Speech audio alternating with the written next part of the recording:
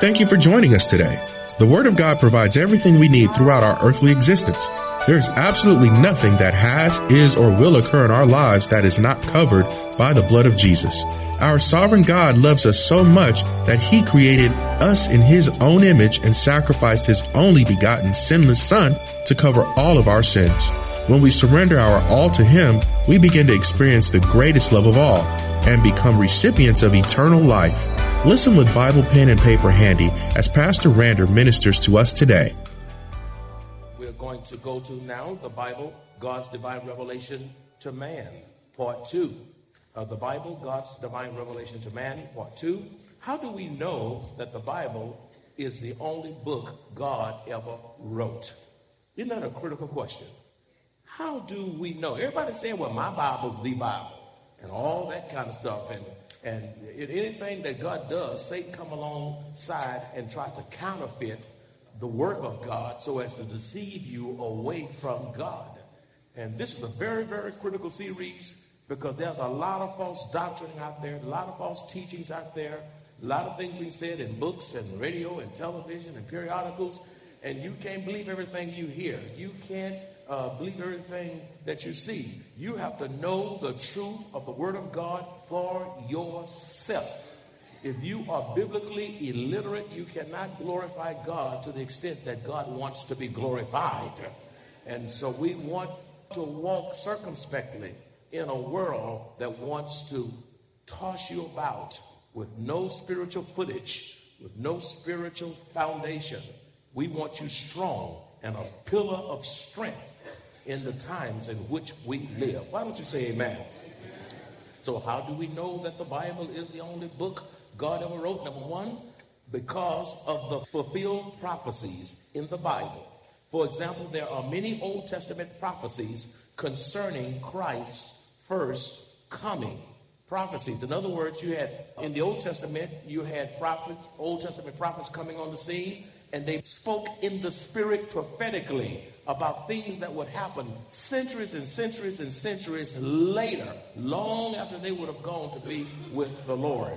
And so predictive prophecy is one way we can know that the Bible is legitimate, that it is real, and that it is true. Let me give you some examples as you see. Look at the prophecy. The first prophecy we have here is his virgin birth.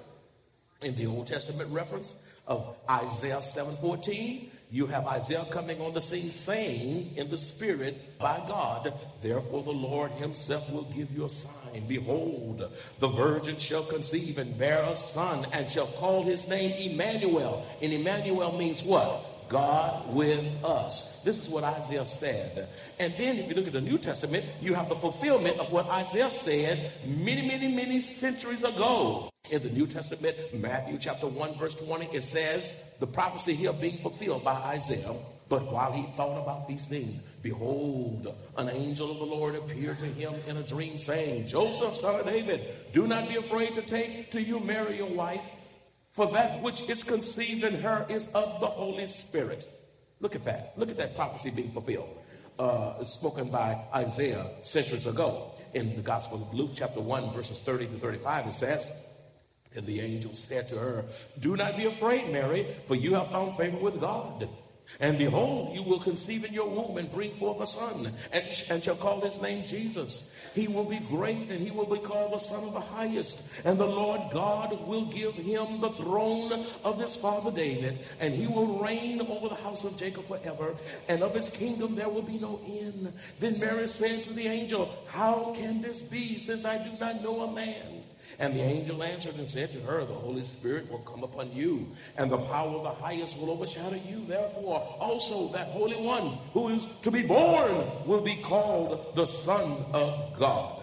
There you have Isaiah speaking prophetically, and then the prophecy being fulfilled here in the New Testament in Matthew chapter 1, verse 20, and the Gospel of Luke chapter 1, verses 30 and 35.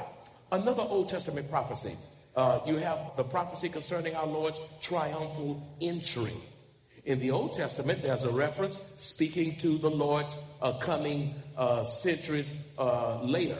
In Zechariah chapter 9, verse 9, you have Zechariah, that prophet of God, saying, rejoice greatly, O daughter of Zion. Shout, O daughter of Jerusalem. Behold, your king is coming to you.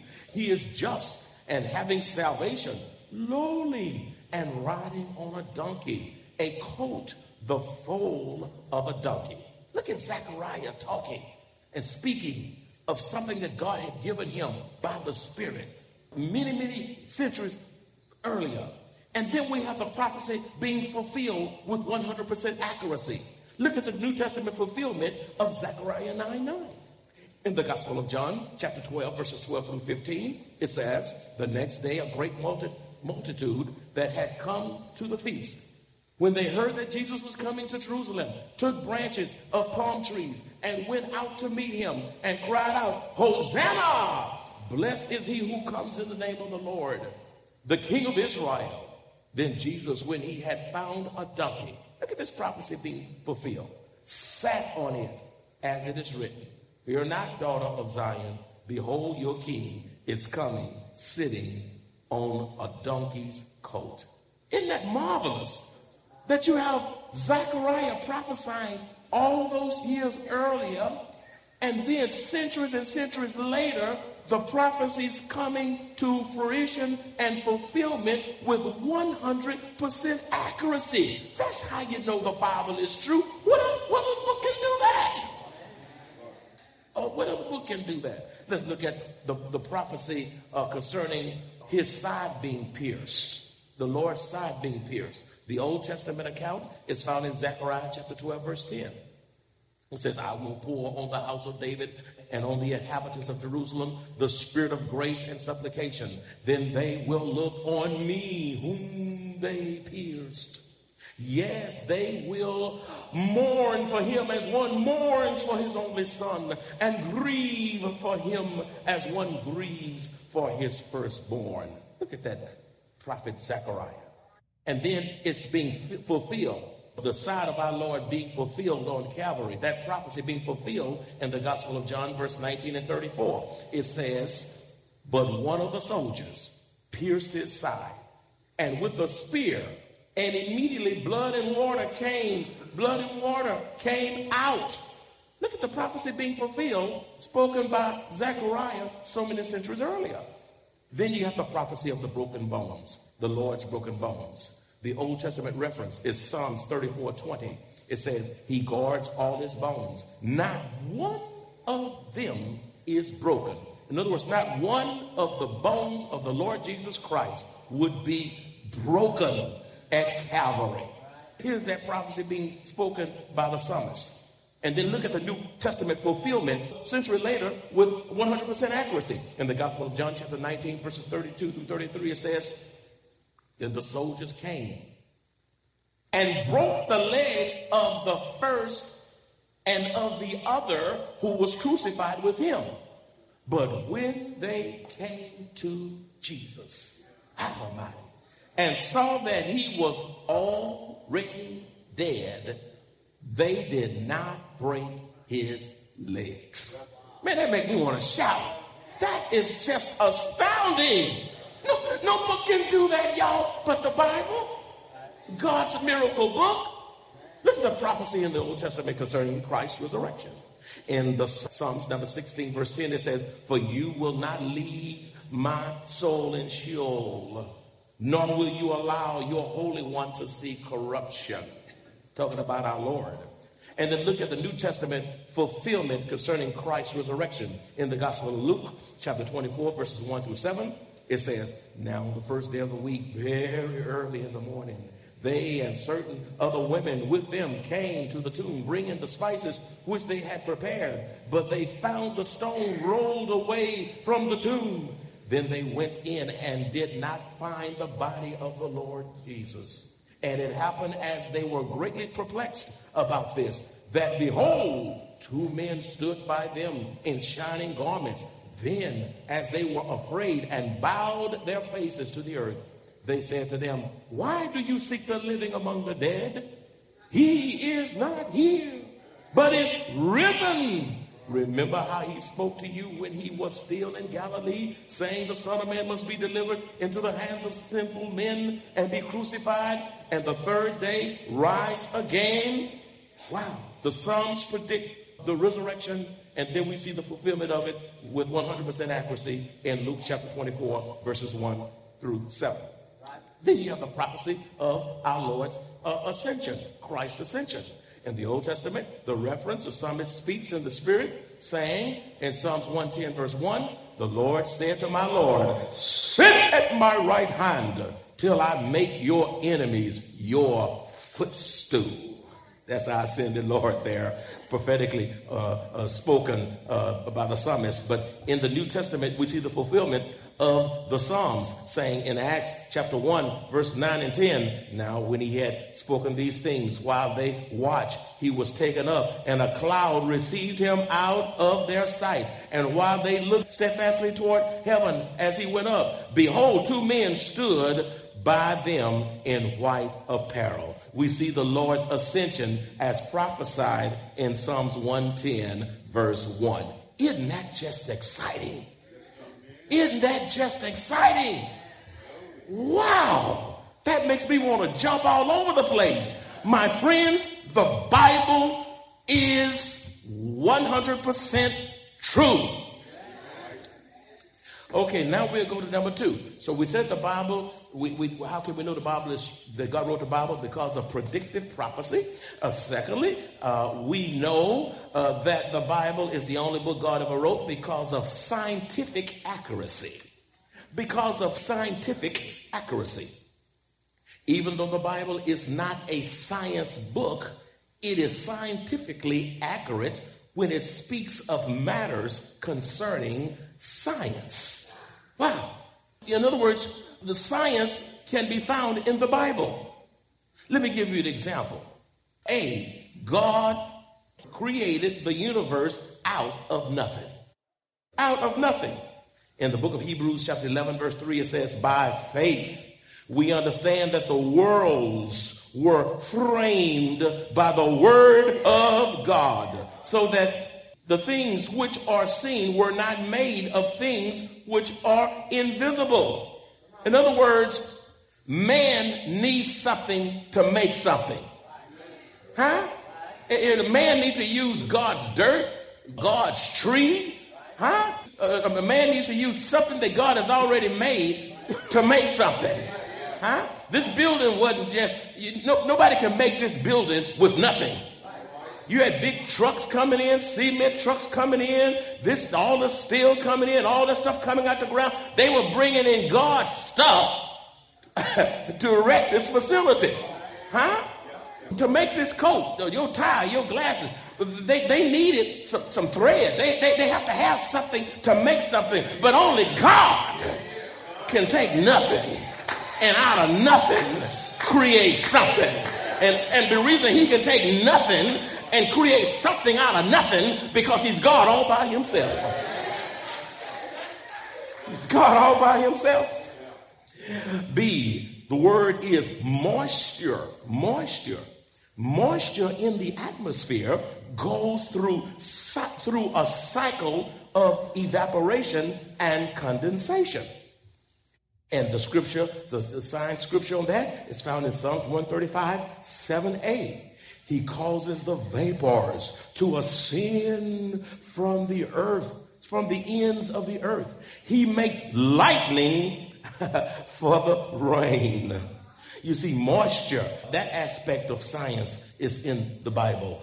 C, I love this one. The shape of the earth is what? Round. The shape of the earth is what? Round. Let me give you a little history lesson just for a moment. Would you just let me digress just for a moment? I feel pretty good this morning. In 1942, Christopher Columbus sailed from Spain looking for a new trade route to the Indies. He was unable to secure funding for his expedition from the king of Portugal because the king and his experts did not believe he could make the trip because the distance was too great and the earth was flat. So they wouldn't fund Christopher Columbus. He was subsequently able to secure funding from the king and queen of Spain. It was during his voyage that the theory of a flat earth was fully disproved because his ships did not fall off of the edge of the earth.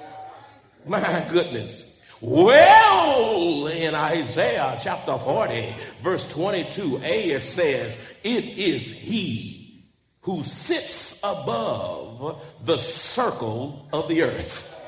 All they had to do was go to the Bible. It is he who sits above the circle of the earth. My friend, long before Christopher Columbus made his discovery, God had already declared that the earth is round. All you got to do is go to the book. Let's look at number 3. A couple more. D. The earth is suspended. The earth is what? Suspended. That's the word. In what? Space. In Job chapter 26, verse 7. I love this verse. You say it every time. I can't help it. I love them all. Job 26, 7 says, look at this. Look at Brother Job as he speaks. He stretches out the north over empty space.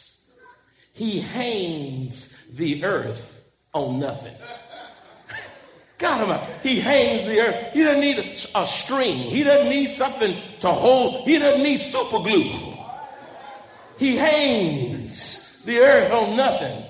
The sun is there. The stars are not hanging on some kind of heavenly string. All that stuff just hangs there. And you can look at it and you can just enjoy it. And when you look at creation, all you can conclude is how great thou art. Oh, that's awesome. That is awesome. E, the stars are the word is distance from the earth. The stars look close, but they are a great distance from the earth. In Job chapter 22, verse 12, it says, is not God in the height of heaven? And see the highest stars, how lofty they are. In other words, lofty, how high they are. Number 3, the Bible, let's go from the scientific evidence. So the Bible is true because even science can be established. And you can see science all over the Bible. And so let's go on to the next one.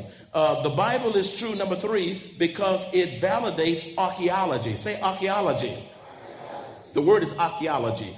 The existence of the Hittites was questioned in spite of numerous biblical references to them. The existence of the Hittites was questioned in spite of numerous biblical references to them. For example, I'll read these rather fast. In Exodus chapter 32, verse 2, it says, and I will send my angel before you, and I will drive out the Canaanites and the Amorites and the Hittites, which proves they existed. That was a nation that existed. And the Perizzites and the Hivites and the Jebusites. In Deuteronomy chapter 7, verse 1, it says, when the Lord your God brings you into a land which you go to possess and has cast out many nations before you, the Hittites and the Girgashites, and the Amorites, and the Canaanites, and the Perizzites, and the Hivites, and the Jebusites, 7 nations greater and mightier than you. The Hittites was a real nation that others was trying to disprove.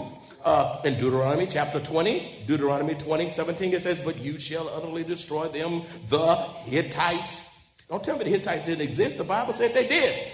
And the Amorites and the Canaanites and the Perizzites and the Hivites and the Jebusites, just as the Lord your God has commanded you. In Joshua chapter 3 verse 10 it says, and Joshua said, by this you shall know the living God is among you, and that he will without fail drive out from before you the Canaanites and the what? Hittites and the Hivites and the Perizzites and the Girgashites and the Amorites, all these ites, and the Jebusites. Boy, man, I'm glad we don't have all that today. In Joshua chapter 24, verse 11, we see the Bible also substantiating the Hittites. It says in Joshua 24, verse 11, then you went over the Jordan and came to Jericho, and the men of Jericho fought against you. Also the Amorites and the Perizzites and the Canaanites and the what? Hittites the Girgashites, and the Hivites, and the Jebusites. But I delivered them into your hands. In other words, the Hittites did exist as a nation because the Bible said so. And to further add to that, archaeologists also say so. However, in 1906, during an excavation, Hugo Winkler of Berlin discovered an ancient Hittite capital where numerous clay tablets were discovered, which were written in Hittite language. You see here, archaeologists discovering that the nation of the Hittites really existed as others were trying to disprove. And then the skeptics for years questioned the existence of Belshazzar as king of Babylon. However, archaeological discoveries have established not only his existence, but also his association with his father, Nebuchadnezzar, king of Babylon, as well as his relationship to Nebuchadnezzar. My wife and I have been to Israel a number of times, and there are still archaeological digs and the discoveries are being made as it relates to things that the Bible has said. And then they find it thousands of years later, even today, being unearthed as spoken in Scripture so many years ago. So even the Bible affirms archaeology. Number 4, we know God wrote the Bible because it calls us names we would never call ourselves. You know, we like ourselves too much to call our own self names unless you kind of got some kind of mental disorder. You know, you don't walk around here saying, you know, I'm crazy or I'm a lunatic. You don't say, aren't I pretty? Am I handsome? I'm quite intelligent, you see. And many folk are stuck on themselves and they don't have room in their vocabulary to call themselves names. But the Bible calls us names that we would not call ourselves. That's how I know the Bible has validity and that the Bible is from God. Let me tell you some names the Bible calls us. Y'all ready? In Job 15:16, it says, how much less man who is abominable and filthy. Last time you call yourself filthy. Who drinks iniquity like water. Bible says man is filthy. And when you see all the diabolical, damnable things, a whole lot of filthiness is coming. Through humanity in the world in which we live. The Bible calls us filthy. Oh, when the last time you called yourself filthy? Oh, no. You say, I took my bath. Proverbs chapter 6, verse 6 says, go to the ant, you sluggard. Last time you call yourself a sluggard. Consider her ways and be wise. If you lazy, you're a sluggard. You can't get up and go to work, you're a sluggard. What the Bible said. You got some kind of this or no, you lazy. You got a lot of folk on government assistance. Now, some folk legitimately needs to be there, so don't throw rocks at me. But there are a whole lot of folk laying up, getting fat, watching TV shows, having more babies to get more money. The problem is they need to get up and go to work. It ought to be a statute of limitation on how long you can lay in the house.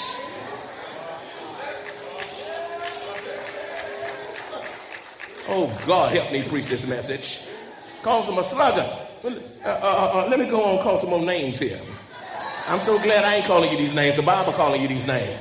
Okay?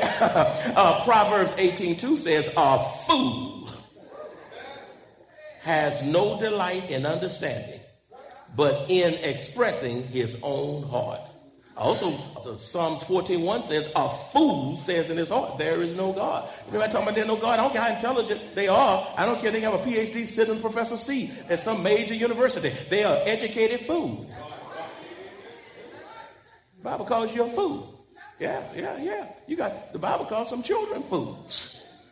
Isaiah 64:6 says, but as we all like an unclean thing, that's what it calls us, an unclean thing, and all our unrighteousness are like filthy rags. Filthy rags, unclean things, filthy rags. Well, I know the Bible is true. None of us will call ourselves these things. Jeremiah 17:19 says, the heart is deceitful above all things, and here's the word, desperately wicked. Who can know it?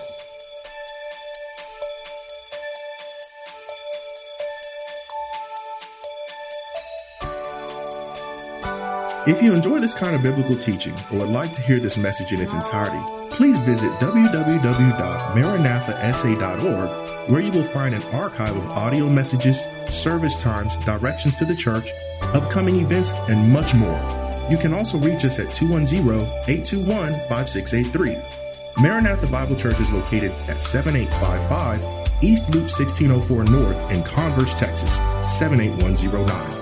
Directly across from Randolph Air Force Base.